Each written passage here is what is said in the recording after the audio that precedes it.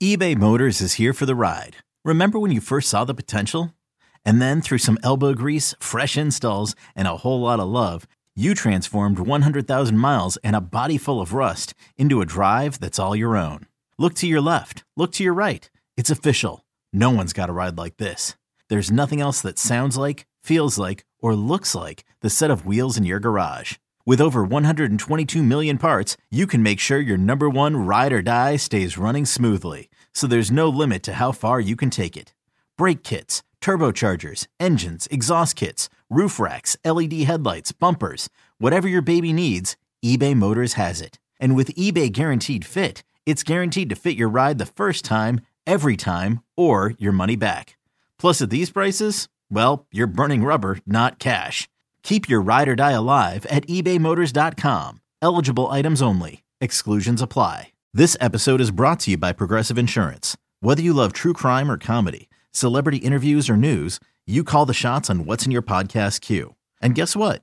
Now you can call them on your auto insurance too with the Name Your Price tool from Progressive. It works just the way it sounds. You tell Progressive how much you want to pay for car insurance, and they'll show you coverage options that fit your budget. Get your quote today at Progressive.com to join the over 28 million drivers who trust Progressive. Progressive Casualty Insurance Company and Affiliates.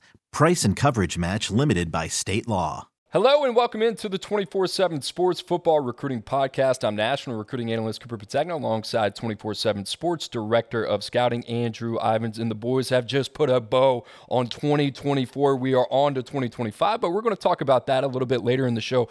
We're also going to discuss the Ohio State Buckeyes. How about them, Drew? They are going all in. Ryan Day, they've had enough. Michigan coming off a national title. Now is the time to respond for Ryan Day in Columbus. Outside of that, we'll talk some 2025 arms as well with our friend Tom Lloyd going to join us here shortly. But Drew, before we get started, let's start the show the way we always do. I believe you have one little thing. Yeah, man. Lance or Zalance Heard headed to Tennessee. This kind of flew under the radar over the weekend, but I think it's big news in the SEC. Zalance Heard, a five-star recruit for us in the 2023 cycle, played in a few games for LSU. He enters the portal. Now he's headed to Rocky Top, and the Vols need him, right? They lost Gerald Mincy to Kentucky in the transfer portal. John Campbell coming back for his fifth, sixth, or seventh year. I've lost track. But I think this is a guy that could be a left tackle in 2024. And you think about Nico Iamaleava. We saw him in the bowl game, what he's able to do. Tennessee, they needed to get better up front. Even though, Cooper, did you know this? They led the SEC in rushing yards in 2023. Still needed to shore up that unit. Zalance Heard, I think one of our favorite recruits 2 cycles ago. Big win for Josh Heupel in the Vols. Yeah, that fires me up too. Kind of sent some shockwaves in Baton Rouge when that happened. A lot of people didn't expect Zalance Heard, the former 5-star from Monroe, Louisiana, played his ball at Neville High School, the same high school as Will Campbell, the starting left tackle there in Baton Rouge. You love what LSU's done on the offensive line, an embarrassment of riches. So Lance Heard, he decides to test the market. Tennessee comes calling. Drew, he played in 12 games last year. He's also a guy that started 3 games. I think started against Grambling, Auburn, Georgia State. He's a seasoned freshman, right? You don't get to see that a lot. We thought that was one of those guys who could play early.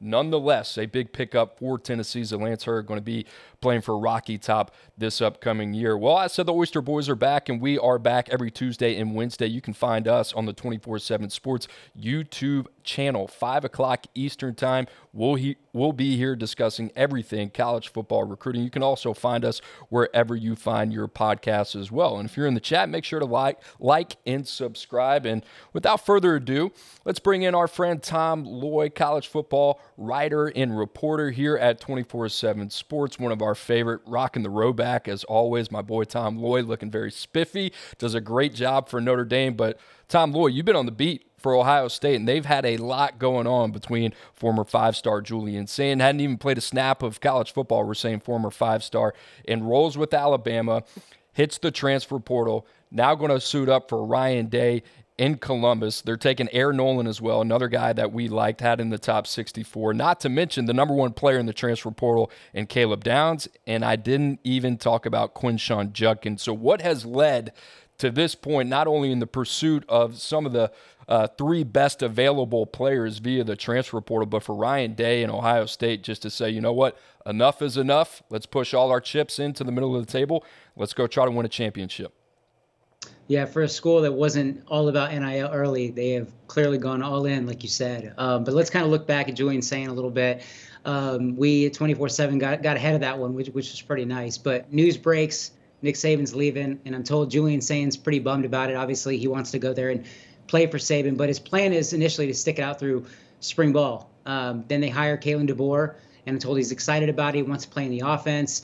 And I really do think that, and maybe you guys agree or disagree, but I think that would have been a great fit. Then I'm told meetings don't exactly go all that well between him and the new Bama staff, and let's just leave it at that. But both sides are heading in a different direction. Then I get on the phone on Wednesday and tell Brett Greenberg from Bama 24/7, hey, I'm told Julian Sayin's entering the portal. Get a story ready. Don't have to cite me or anything. Just I want you guys to be prepared.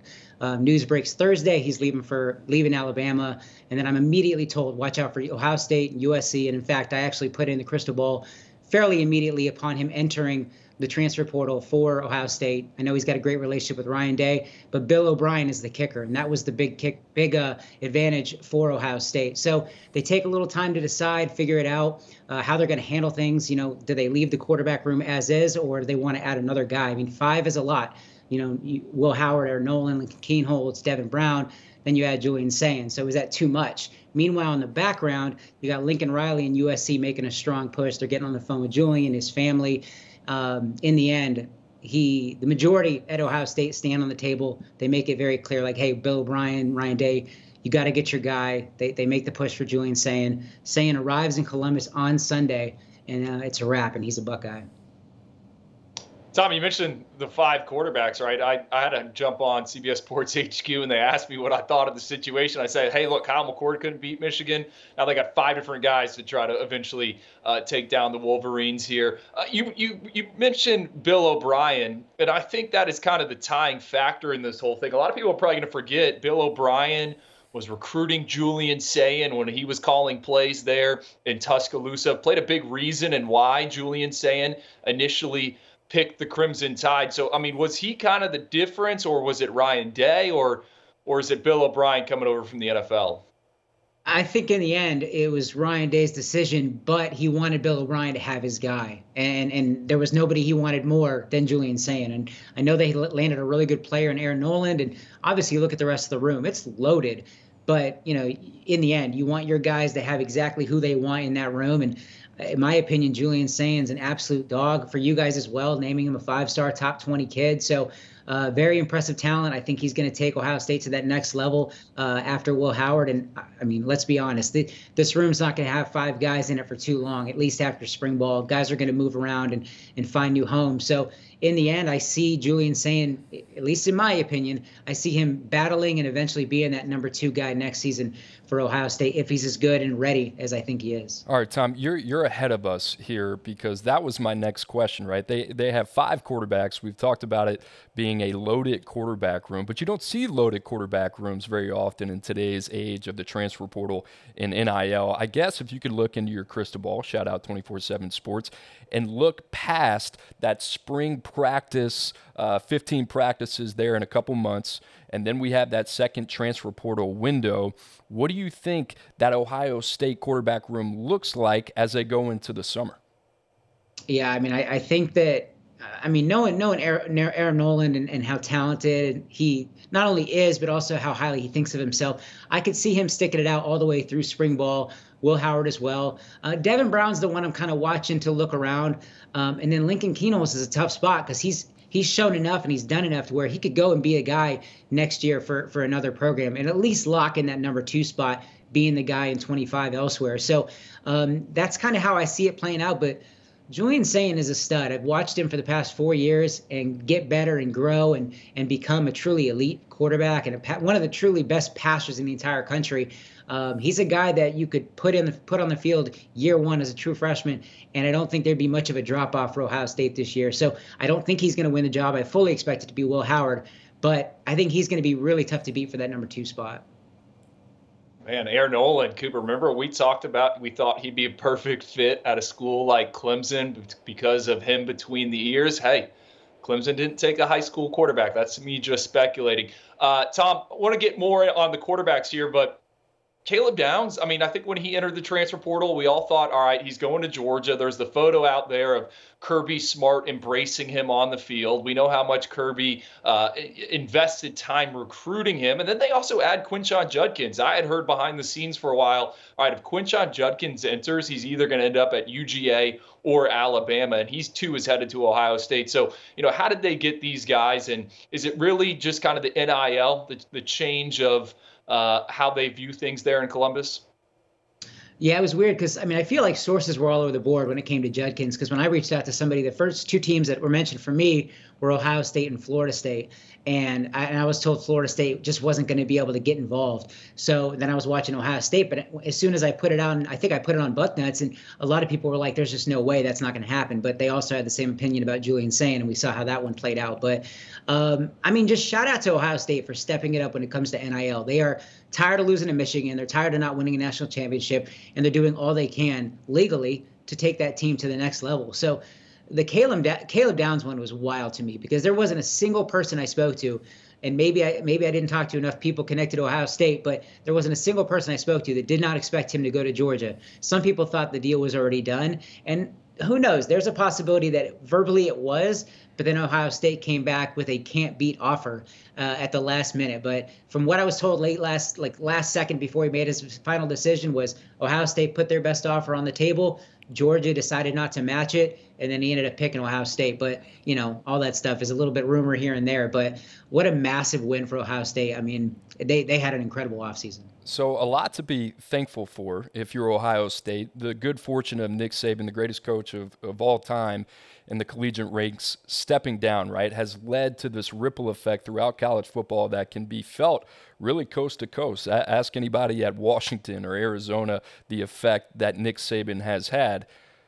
Looking past Ohio State, who has benefited from this, how about Alabama? What's the panic meter like there? We talked about Caleb Downs. We just talked about Julian Sayin. You think of some other guys as well. They lose a true freshman tackle who started all 14 games for them this season, former five-star Caden Proctor. They also lose Desmond Ricks as well. Tom, you have the pulse on the recruiting trail. I know it's early, but is there any level of panic in Tuscaloosa right now? I don't think there's a ton of panic. I know landing Ryan Williams would surely be a nice gift for them to close out the 24 cycle, maybe going back and getting ahead of Jamie French and becoming a contender there in 25, as he's truly one of the best receivers and one of the best players in the entire country. But if you're looking at the quarterback position alone, they did a really good job of getting Austin Mack to transfer over. And I really think for them, from what I gathered, and I mentioned already that the meetings between the new staff at Alabama that came over from Washington and Julian Sayin, that didn't go exactly well, and they both kind of agreed to part ways. They clearly think extremely highly of Austin Mack and think he's the future of that program. But, if you look ahead at 25, they've already re-offered Julian Lewis, who's committed to USC from Georgia. They've re-offered Deuce Knight, who's committed to Notre Dame. And if you're going to make that run at those guys, that's a great decision. Those are two of the best in the country. And although I don't feel great about either of them ending up at Alabama, I think it's a smart move. It's definitely guys that should go all in for. But if you're asking me what I would do in 25, and I'll stay in my lane, Coop, but this is a guy that I think is going to be stock up over the next 12 months. One of the best arms in the country is Ryan Montgomery. Washington, Ryan Montgomery have a great relationship. He loves DeBoer, loves Grubbs, high on them. So if Alabama jumps in and makes a run at him, I think that they have a really good shot. As it stands right now, Alabama hasn't offered him, but I think that's the smoothest transition. Getting a guy or getting ahead for a guy like Ryan Montgomery would be a big win for Alabama. I love you saying that you're going to stay in your lane and then you just swerve right out of it. That's beautiful there, Tom. Hey, real quick, you talked about Austin Mack, who a lot of people might not be familiar with. This is a guy that reclassed from 2024 to 2023, was really a senior in high school last year, backed up Michael Penix along with Dylan Morris, who's now at JMU. This guy, there's a lot to like. 6'6", 210 pounds, completed 70% of his passes as a junior at Folsom. A lot of people who are watching this show who might be fans down in Tuscaloosa might not know a lot about Austin Mack, but can you tell the listeners out there and our audience how excited this Alabama staff is about Austin Mack, who you just called the future face of this program at the quarterback position? I mean, I think what's just the most telling part of anything that I could say is that they passed on Julian Sayin and decided to go a different direction because of Austin Mack. So everybody could talk about how good he is on tape and what he's going to do and this and that. But like, if Alabama fans were super excited about Julian Sayin and what he was going to bring to that program, and then the new Alabama staff simply says, Austin Mack's our guy, he's the future, we're probably going to go in a different direction, and I think it's best for you to do this, Julian. We're going to do this, and we'll kind of let the chips fall. But that alone right there shows you how excited this Alabama staff is about Austin Mack and what he's going to bring to the table. But he's the future. I really think that. I know they're going to hit the portal and do what they got to do, but they couldn't be more excited about Austin Mack. Drew, let me read to you real quick, because we've talked a lot about Austin Mack, a guy that we gave a lot of consideration to. Quite honestly, if he would have stuck in 24, I think this is a guy that would probably be in the mix with guys like Lagway and Raiola, and a lot of people now catching up to him. Your thoughts on Austin Mack to Alabama? I mean, prototypical frame, right? Over 6'5". Cooper, I remember when we first saw the footage on the UC report of him throwing out there in California, we were kind of drooling. You text me, how has this guy not came across my radar? It's everything we are looking for in terms of the height, the weight, and then you dig into the profile. I mean, this is a guy that can snatch 200 pounds. It's an extremely technical lift, and he can run it, move it with his legs, but he's also a pocket passer. And you look at Kalen DeBoer, Ryan Grubbs, what they did with Michael Penix. There's a reason why, number one, they wanted Austin Mack to reclassify, because they knew other schools were going to come calling. How many times has the SEC gone to the West Coast and plucked a guy out of there? You had DJU, Bryce Young. I mean, they continue to do that. So that's one of the main reasons why they talked him into reclassifying, having him redshirt, learn behind a Heisman Trophy contender there. And then right away, they bring him to Alabama. So I think this is going to be a guy that could morph into one of the top quarterbacks in the SEC. And I think he's a guy that NFL talent evaluators are going to be drooling over. I mean, put this kid in the NFL Combine, the NFL Scouting Combine there in Indianapolis. Everyone's going to be talking to him because of that height, weight, and that speed. Ranked the number 73 player overall, the number 8 quarterback there in the 2023 cycle. Even with the reclass, that says a lot about him. Drew, the reclass as well, going to be fascinating to kind of see how that now could potentially benefit a guy like Austin Mack, who maybe has one more year sitting behind a guy like Jalen Milroe. Guys, stick with us. Tom Loy going to continue to be with us throughout the show. I said Tuesday and Wednesday. How about Monday, the 24/7 Sports YouTube channel, the best place to be. The college football recruiting show hosted by Emily Proud, none other. Great football content, 24/7, 365, pun intended. That is the place to be. Guys, make sure to like and subscribe as well. I said Tom Loy wasn't going anywhere, and he's not. Tom Loy, now it's time to look ahead to 2025. It starts already.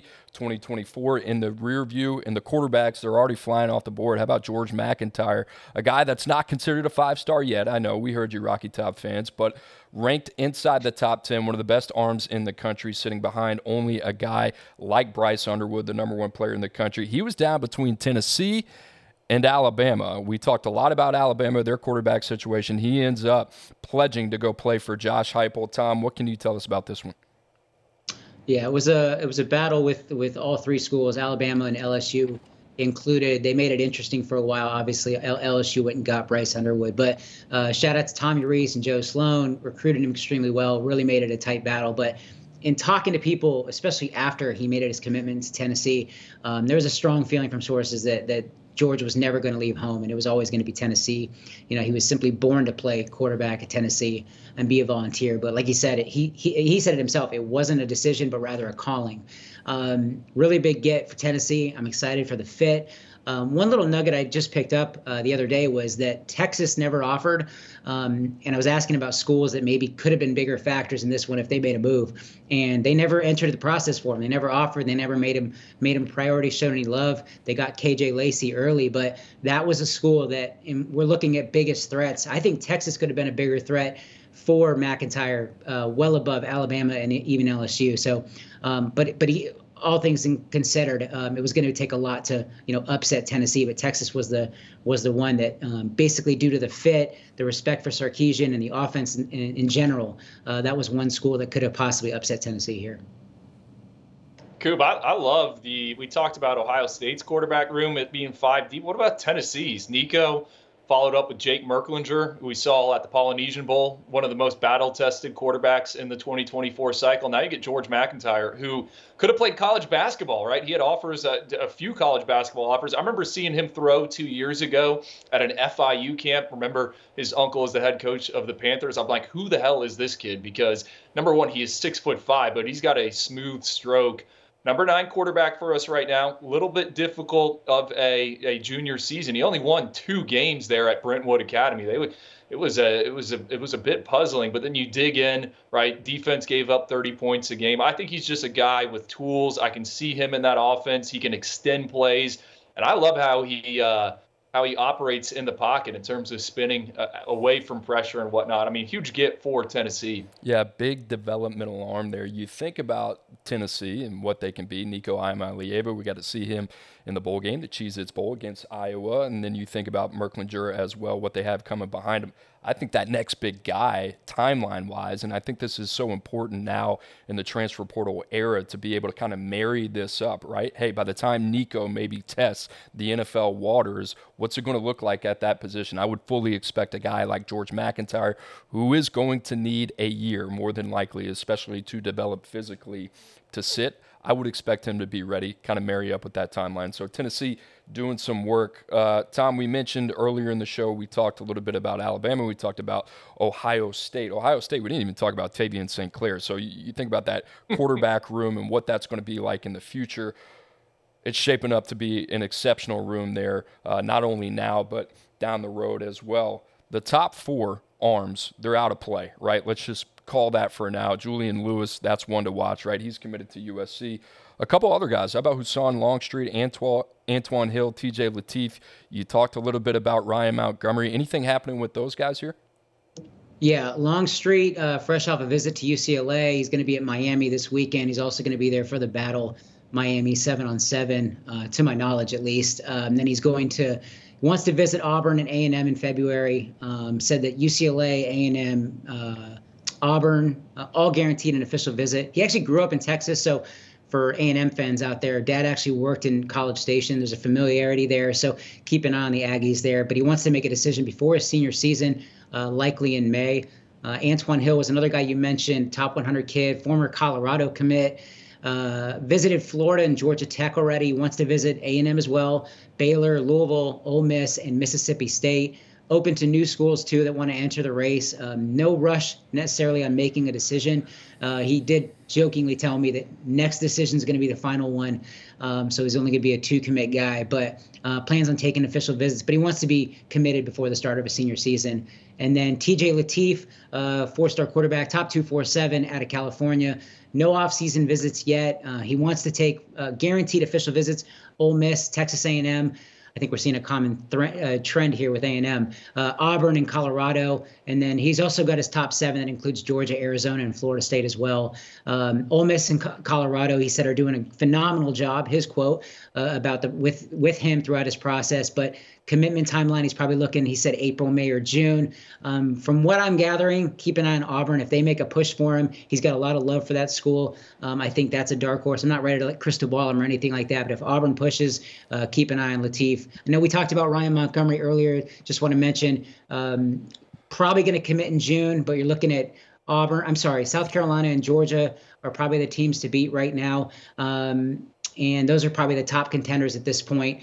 But again, keep an eye on Alabama. I think they're going to make a real big run. If they decide to offer, they can come in as kind of a late dark horse. Interesting nuggies from our friend Tom Loy. Tom Loy, you are welcome back on this show. And if this is your first time seeing Tom Loy will be a regular on this show, so we're excited to have him here. Honorary Oyster Boy Tom Loy, great job. You can follow him on X at TomLoy247. Tom Loy, thanks for joining us. Drew, out of those bucket of quarterbacks, I guess Hassan Longstreet, Antoine Hill, TJ Lateef, Ryan Montgomery kind of seems to be the guy that everybody around the country is kind of keeping tabs on.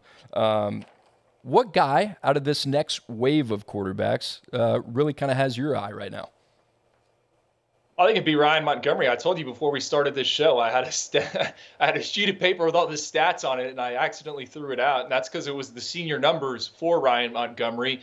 Took a lot of investigating on Google to actually get the statistics, but he had a huge year. And we saw him at the Future 50 right back in June there at IMG Academy. Won the accuracy challenge, was one of the few quarterbacks who was able to attack the deeper third. And I know it's a 7-on-7 setting, but when there's other guys in his class there, I thought that was notable. South Carolina's a school I kind of have circled. Same with Georgia. All right.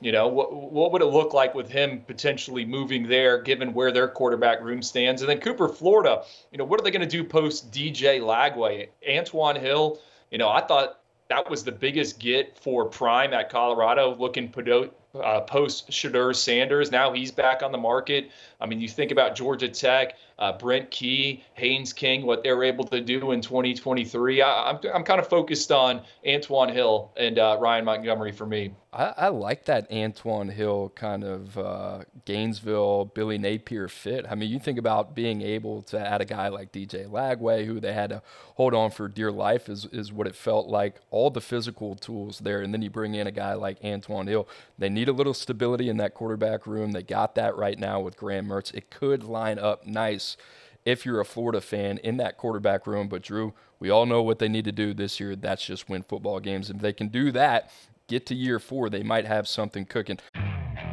Okay, picture this. It's Friday afternoon when a thought hits you. I can spend another weekend doing the same old whatever, or I can hop into my all-new Hyundai Santa Fe and hit the road. With available H-Track all-wheel drive and 3-row seating, my whole family can head deep into the wild. Conquer the weekend in the all-new Hyundai Santa Fe. Visit HyundaiUSA.com or call 562-314-4603 for more details. Hyundai, there's joy in every journey. Introducing the Two-Way V4, where groundbreaking fuel cell technology meets fresh foam cushioning for the ultimate performance. With fuel cell, each step feels explosive, delivering unparalleled energy return. Paired with fresh foam, experience maximum comfort throughout the game. Its lightweight textile upper offers support and breathability without sacrificing agility. Whether you're hitting the clutch shot or locking down the opposition, the Two-Way V4 gives you the tools to play at a high level. Learn more and purchase the Two-Way for yourself at newbalance.com. All right, I talked about Monday, I talked about Tuesday, I talked about Wednesday. Now you're probably wondering, all right, well, what's on my program for Thursday at the 24/7 Sports YouTube channel? Well, live programming, that's what it's going to be. I don't have a name for you yet, but it's going to be live. So make sure to like and subscribe. We'll have all the talent there possible. Smoke Dixon, Carl Reed, Emily Proud, Blair Angulo, everybody there breaking it down. So trust me, Thursday, the place to be, 5 o'clock Eastern time, right here on the 24/7 Sports YouTube channel. Drew, my favorite part of this show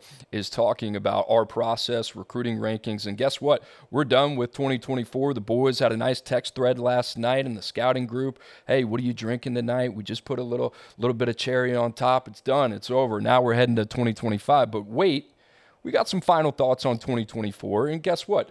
There was some conversation about who would finish number 1 at the quarterback position. I think we've been talking about this for the last couple months. What are we going to do here? Is it ultimately going to be a guy like DJ Lagway who has all that physical upside, who is yet to materialize? Or is it going to be the steady Eddie, the guy who just continues to get it done? We've seen him in a lot of different environments.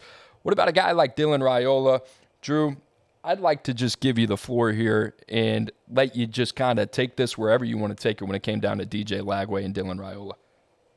Well, Coop, can I start here, right? I think a lot of fans, I mean, we see it on social media, then we see it, on the message boards, right? How are you guys making these moves if no games have been played? And the pushback on that, all right, of that top 247 we just put out, 130 of those guys, we saw them either in Orlando at the Under Armour game or San Antonio at the All-American Bowl. And Cooper, remember, a month ago, before we came out with that last update, right before the early signing period, there was a lot of moves we wanted to make. And I remember you telling me on the phone, hey, let's hit pause here. We're expected to see a number of these guys at the All-Star events. We don't want to zigzag them in the rankings, so let's just wait. and see what materializes, right? We're going to measure them. We're going to see them interact. We're going to see them compete. So, I think a lot of people are like, oh, how did this move happen? It's like, no, we were waiting for that final exposure point, right? Because information is king, right? We're always going to give priority to the prospects we have the most information on. So I just wanted to get that out there on the airwaves, or I don't know, YouTube channel, whatnot. But Lagway and Raiola, let's really peel it back. I mean, we talked about making that move in the middle of the season. We talked about making that move in December. We wanted to see DJ Lagway in Orlando. I think of the quarterbacks, he's got my highest grade. I think he has the highest ceiling out of all the arms that are assembled. We talk about the frame. We talk about him needing to improve as a passer, but he has gotten better and better. I thought he had the best senior season out of anyone in America. Look at him. He won the Max Preps National Player of the Year Award. He won the Gatorade Player of the Year Award. I just think it's his mobility and what he can be. We saw some of it in Orlando. Obviously, we saw Dylan Raiola out at the Polynesian Bowl. But this is a move we wanted to make, and we finally did it. DJ Lagway, our number one quarterback. I think the most important thing you just said right there is about what he can be, right? And it's important when we talk about our rankings process, the NFL draft, that's our compass, and that's what it comes down to. DJ Lagway is not a finished product. And in a lot of ways, that's a positive for DJ Lagway. You think about him and what could materialize over the next couple years. This is not a guy that I would expect to step on campus, have an immediate impact for Florida as their full-time starter, or a guy to push Graham Mertz. If that happens, then that's a super positive and a guy that's outperformed expectations.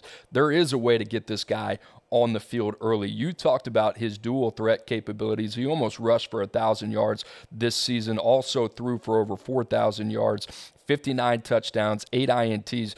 Drew, the one thing that I keep going back to with DJ Lagway, year over year, he has improved in every major statistical category that is a indicator for a successful quarterback at the next level and beyond, right? So you think about the completion percentage over the last 3 years, he's gone from 55 to 67 to 72, right? He's cleaned that up. For me, as a pure passer of the game, this looks like a guy that is now playing the game instead of reacting to the game. That's been the biggest development for me from DJ Lagway as a junior to a senior.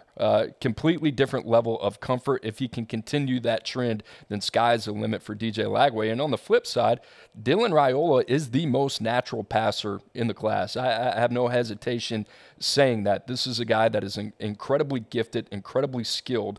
I think the thing for him, Drew, is that he's going to need a year to sit as well. That's not a negative. I talked about 4 different programs in 4 years. Let me be very clear. This would be a red flag for any program in the country that was evaluating Dylan Raiola as a potential fit. I'm not saying it as a negative character flaw, but you would have to get to the bottom of that as well. He's also a guy that's committed to 3 different programs.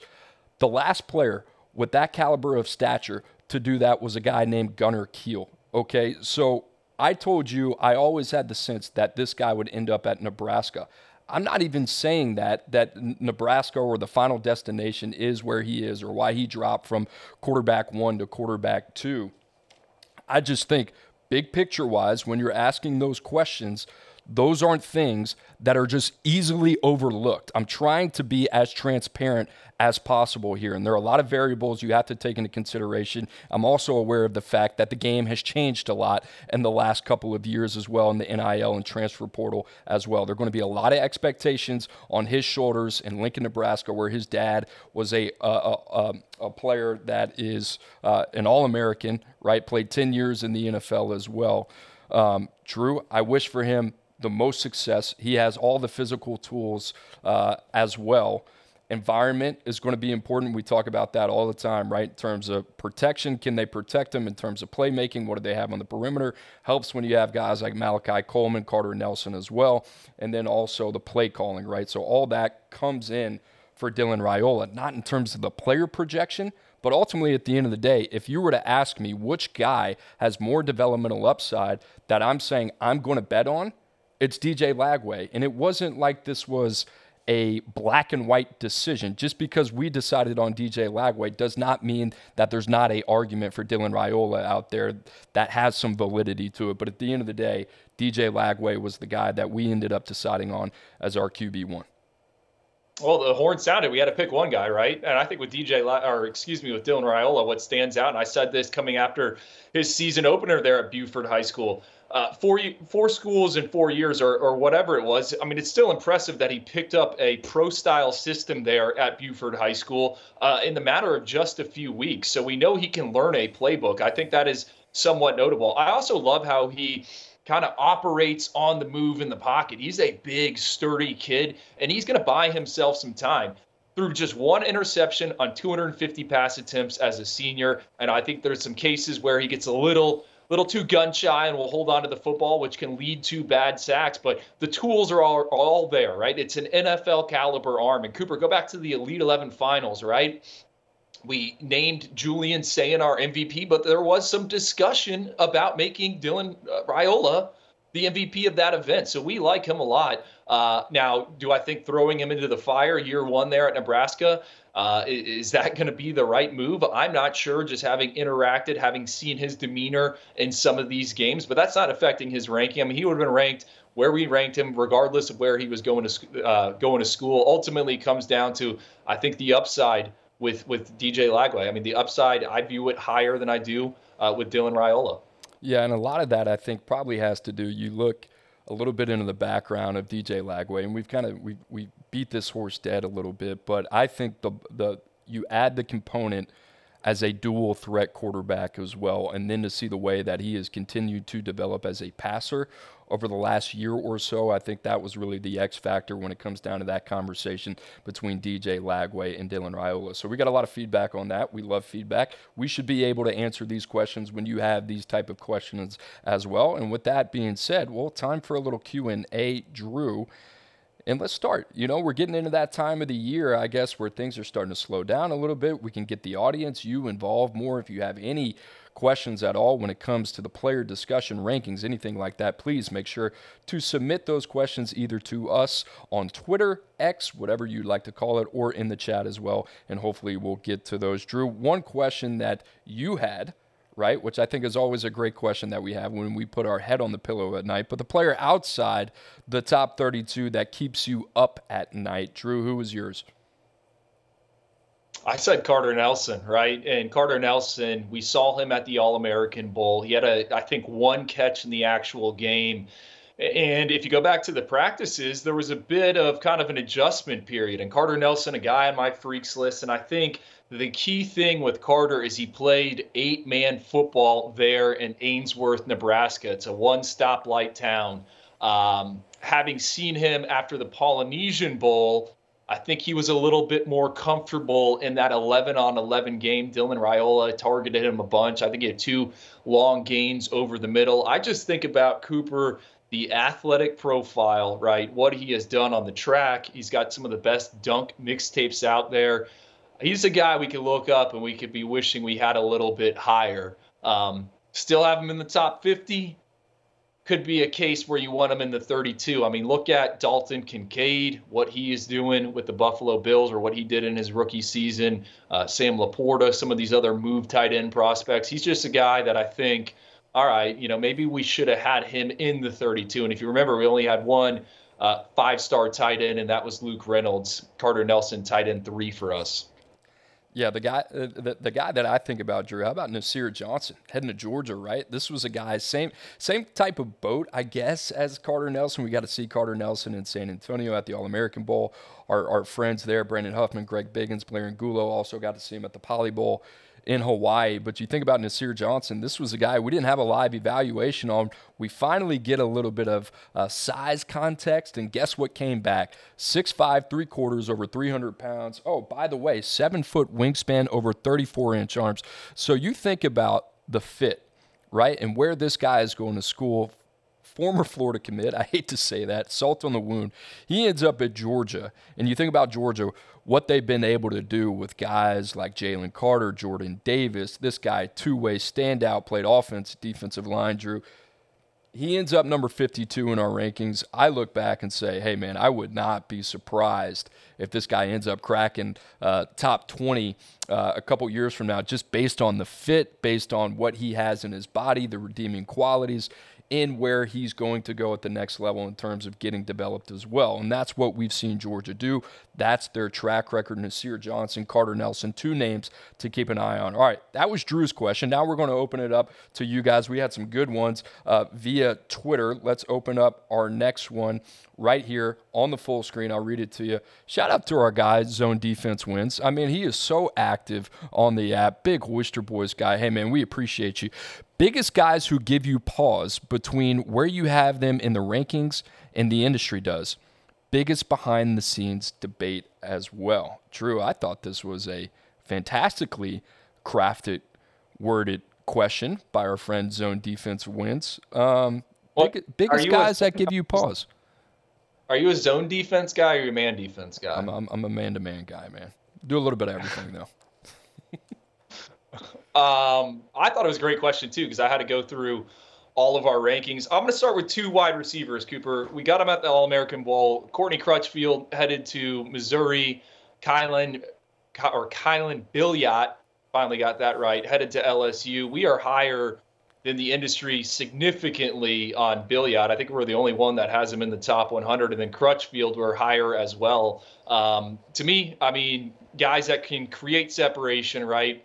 We evaluated them alongside all these other pass catchers at the All-Star games. They were 2 of our favorites. Courtney Crutchfield, I think Hudson Standish on our team, what he calls him a quarterback's best friend. That might even be the term for Kylan Billiot. Billiot, to me, is one of those Louisianimals, right? A guy where there's no verified information on him. You know, he only caught 30 passes or so as a senior. And I was talking to him at one of those AAB practices, and he says, yeah, you know, my offense isn't that good. I mean, try to get some statistics from where he is in Louisiana. So those are 2 guys that I think fit what we're looking for at the wide receiver position, right? They are guys that can create separation, and then they can create separation after the catch. They are vertical threats. Courtney Crutchfield, his basketball tape is awesome. Kylan Billiot, he's throwing it down on the hardwood as well. And if you go back to that 2023 NFL draft, you know, one of the key indicators for the wide receiver position is where they decorated hoopers at the prep level. Both those guys we're valuing that with the wide receiver position. So those are 2 that came to mind for me. What about you? I'm going to go with a guy because Zone Defense Wins. He did a good job of prefacing this. He said positive and negative. So I went that route. I went positive and negative.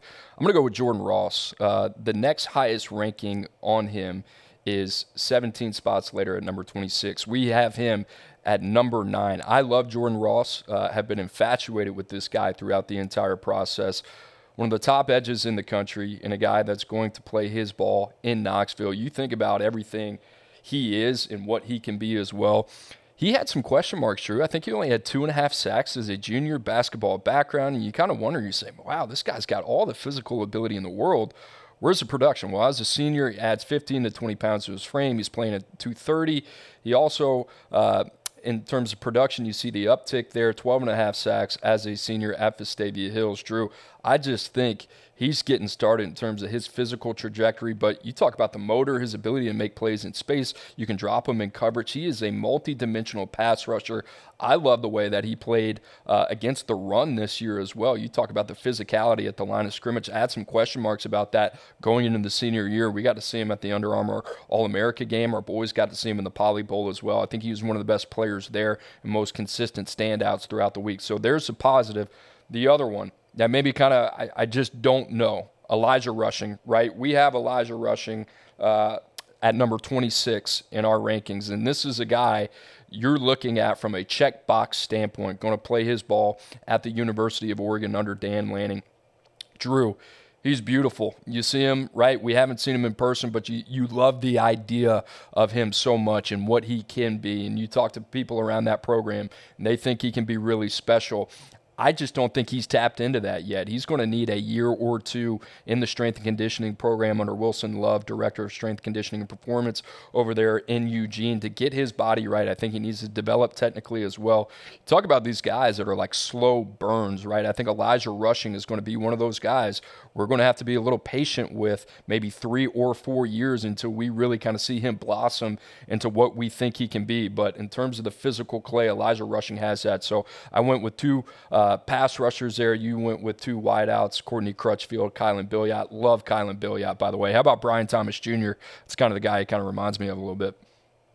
And another guy I wrote down, Walker White, right? And I know some people are still adjusting their rankings. We have him as at 41 overall after the All-American Bowl with late invite to the game. Glad we got him in there. I thought he was the best in San Antonio when it came to attacking that intermediate to deeper parts of the field. I don't think he's ever going to be a 65% completion percentage type of guy. That's not what his mold is, but he's got a big athletic frame. Another guy on the freaks list. We saw him run the football a little bit there inside the Alamo Dome, and I think he's just scratching the surface of what he could be. Dig back into the senior tape. I mean, there are some okay moments, like wow moments on there, and he just needs to get more consistent. Going to need some seasoning, but you think about him playing with Hugh Freeze, what he did with Malik Willis. I don't know. I think interested to see who's right on Walker White. Before we get to tweet number 2, there is a second part of this question from Zone Defense Wins,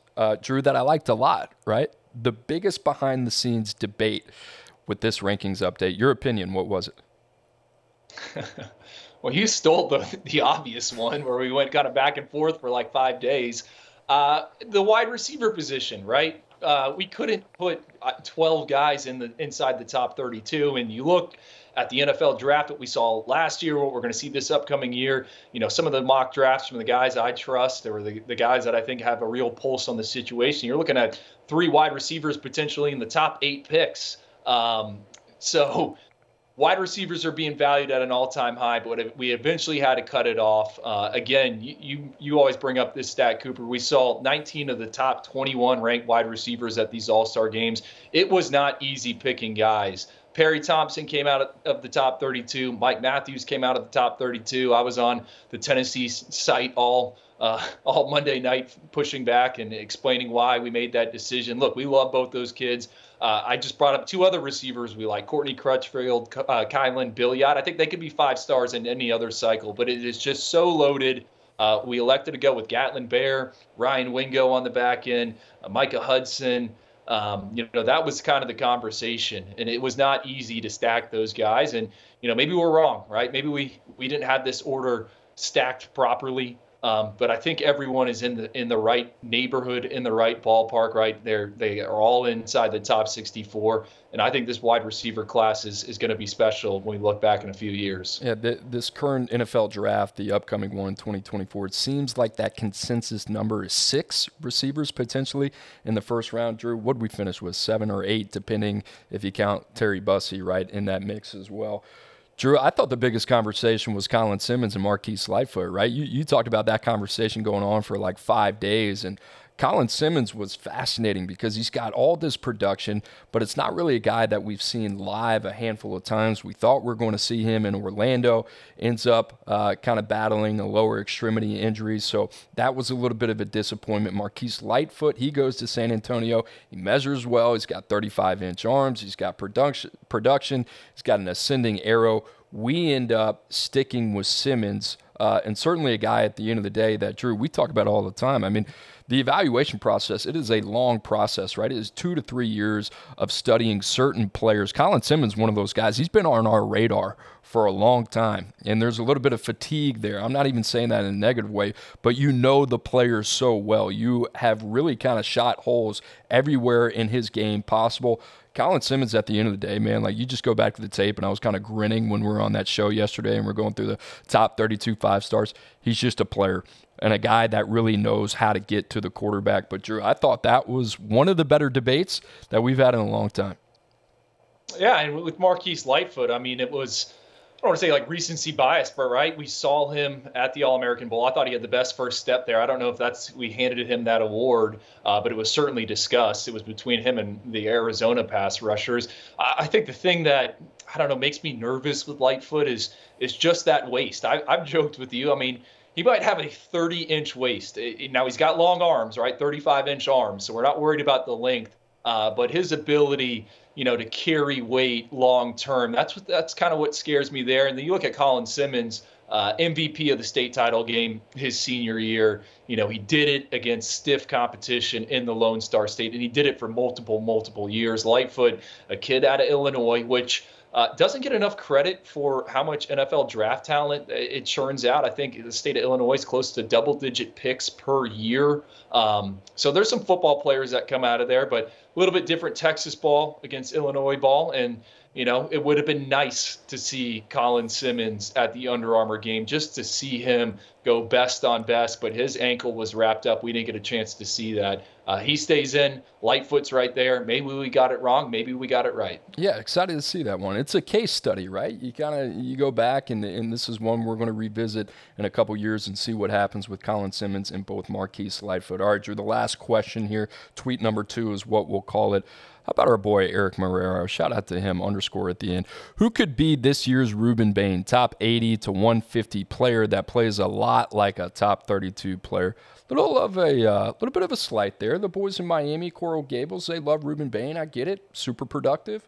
PFF darling as well. Let's face it, Ruben Bain played like a top 32 guy last year, right? So no harm, no foul there. Drew, I went through the rankings. I could not find a Ruben Bain, right? Sometimes Ruben Bain does not exist, where you got a guy ranked in that certain grade range and you say, all right, this guy's going to make that type of impact. Now, a guy that I do think is very well capable of outperforming our current grade projection for him is Christian Bentancur, and a guy that you have long been a fan of as well, tight end, going to play his ball at Clemson. He showed up in San Antonio. He showed up in Hawaii as well, if you watch that game on the NFL Network like these two sickos.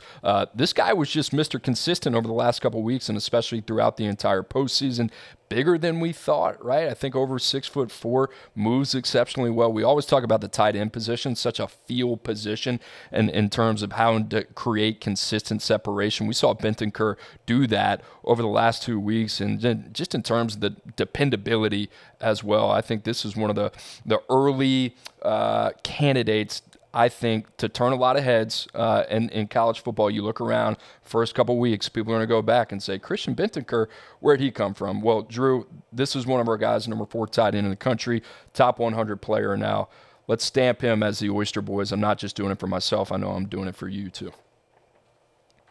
I love this question, right? And let's go back to Ruben Bain, okay? You know, what was kind of the key indicators for him having success as a true freshman, earning ACC Defensive Rookie of the Year? All right, he put up monster numbers his senior season, and then he had a good showing at the Under Armour All-America game during one-on-ones and actually under the lights there in Camping World Stadium. I think Christian Bentancur, Cooper, fits that same mold. In his final prep game right there in Illinois, we're talking about Illinois again, he caught 21 passes. Right, he caught 21 passes. I also love the fact that he's a basketball player, all-state honorable mention. I think that is so important, not only for the wide receivers like I just talked about, but just multi-sport in general. Anyone that's going to watch the NFL draft, right, you're going to watch the Shrine Game, the Senior Bowl, the NFL Combine, right, in the coming weeks. Look at all the tight ends that are participating in those. They're all guys that do a variety of different things. I think Christian Bentancur checks off that box. So he's an ascending player, great senior season, looked good in the all-star setting. And I think Clemson sets up in a situation where he's going to have to see the field like Ruben Bain did at Miami. The name I wrote down, Jordan Shipp, wide receiver, signed with North Carolina, went through bowl practices with them. I talked with someone in Chapel Hill. They said, hey, you know, after we saw him in San Antonio, I said, hey, this Jordan Shipp kid's pretty good. They're like, yeah, he's kind of better than we thought he was after we got our hands on him for a little bit. So that's a good sign. But Jordan Shipp, monster senior season, over 60 catches, you know, double-digit touchdowns, over 1,000 yards, catching passes from Jaden Davis. But then we see him at the All-American Bowl. He had that huge catch over the middle, went up, climbed the ladder, got the football. And then you think about, okay, you know, where can true freshmen get on the field? Well, in the ACC, it's at the wide receiver position. Kevin Concepcion last year, Eric Singleton. UNC returns some talent, right? But Tez Walker's gone off to the NFL. I think Jordan Shipp has a chance to be a part of that rotation. So I wrote him. And then Coop, the other one, the 2 freshman linebackers at Florida, Miles Graham, Aaron Childs. I think another situation, all right, these guys need to get on the field.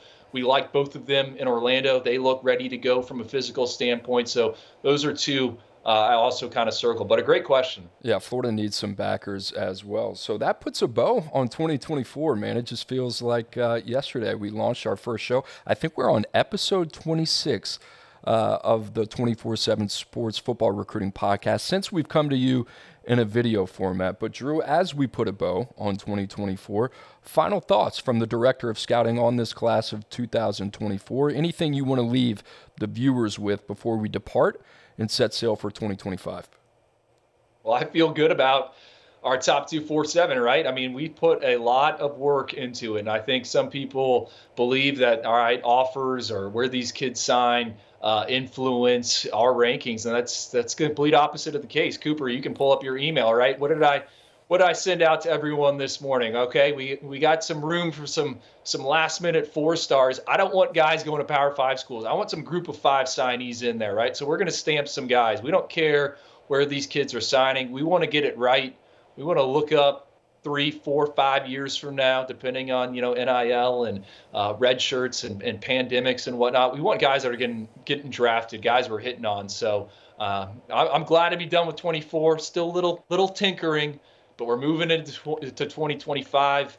And I can't wait to attack that cycle. Job well done, my friend. Also, shout out to our friends Gabe Brooks, Hudson Standish, Greg Biggins, the rest of the crew at 24/7 Sports. The guys behind the scenes you don't get to see a lot of, but they do a phenomenal job. Big part of our team and our final product here at 24/7 Sports. I'm glad you read that email that you just brought up because I did not read it this morning. I had no idea what you're talking about. Guys, we appreciate you joining us as always. The Oyster Boys will be back tomorrow. Remember, every Tuesday and Wednesday, 5 o'clock Eastern Time. Guys, if you're watching the show, you like the product, please like and subscribe. Help us out, guys. We enjoy it as always. Thanks for watching. We'll see you tomorrow.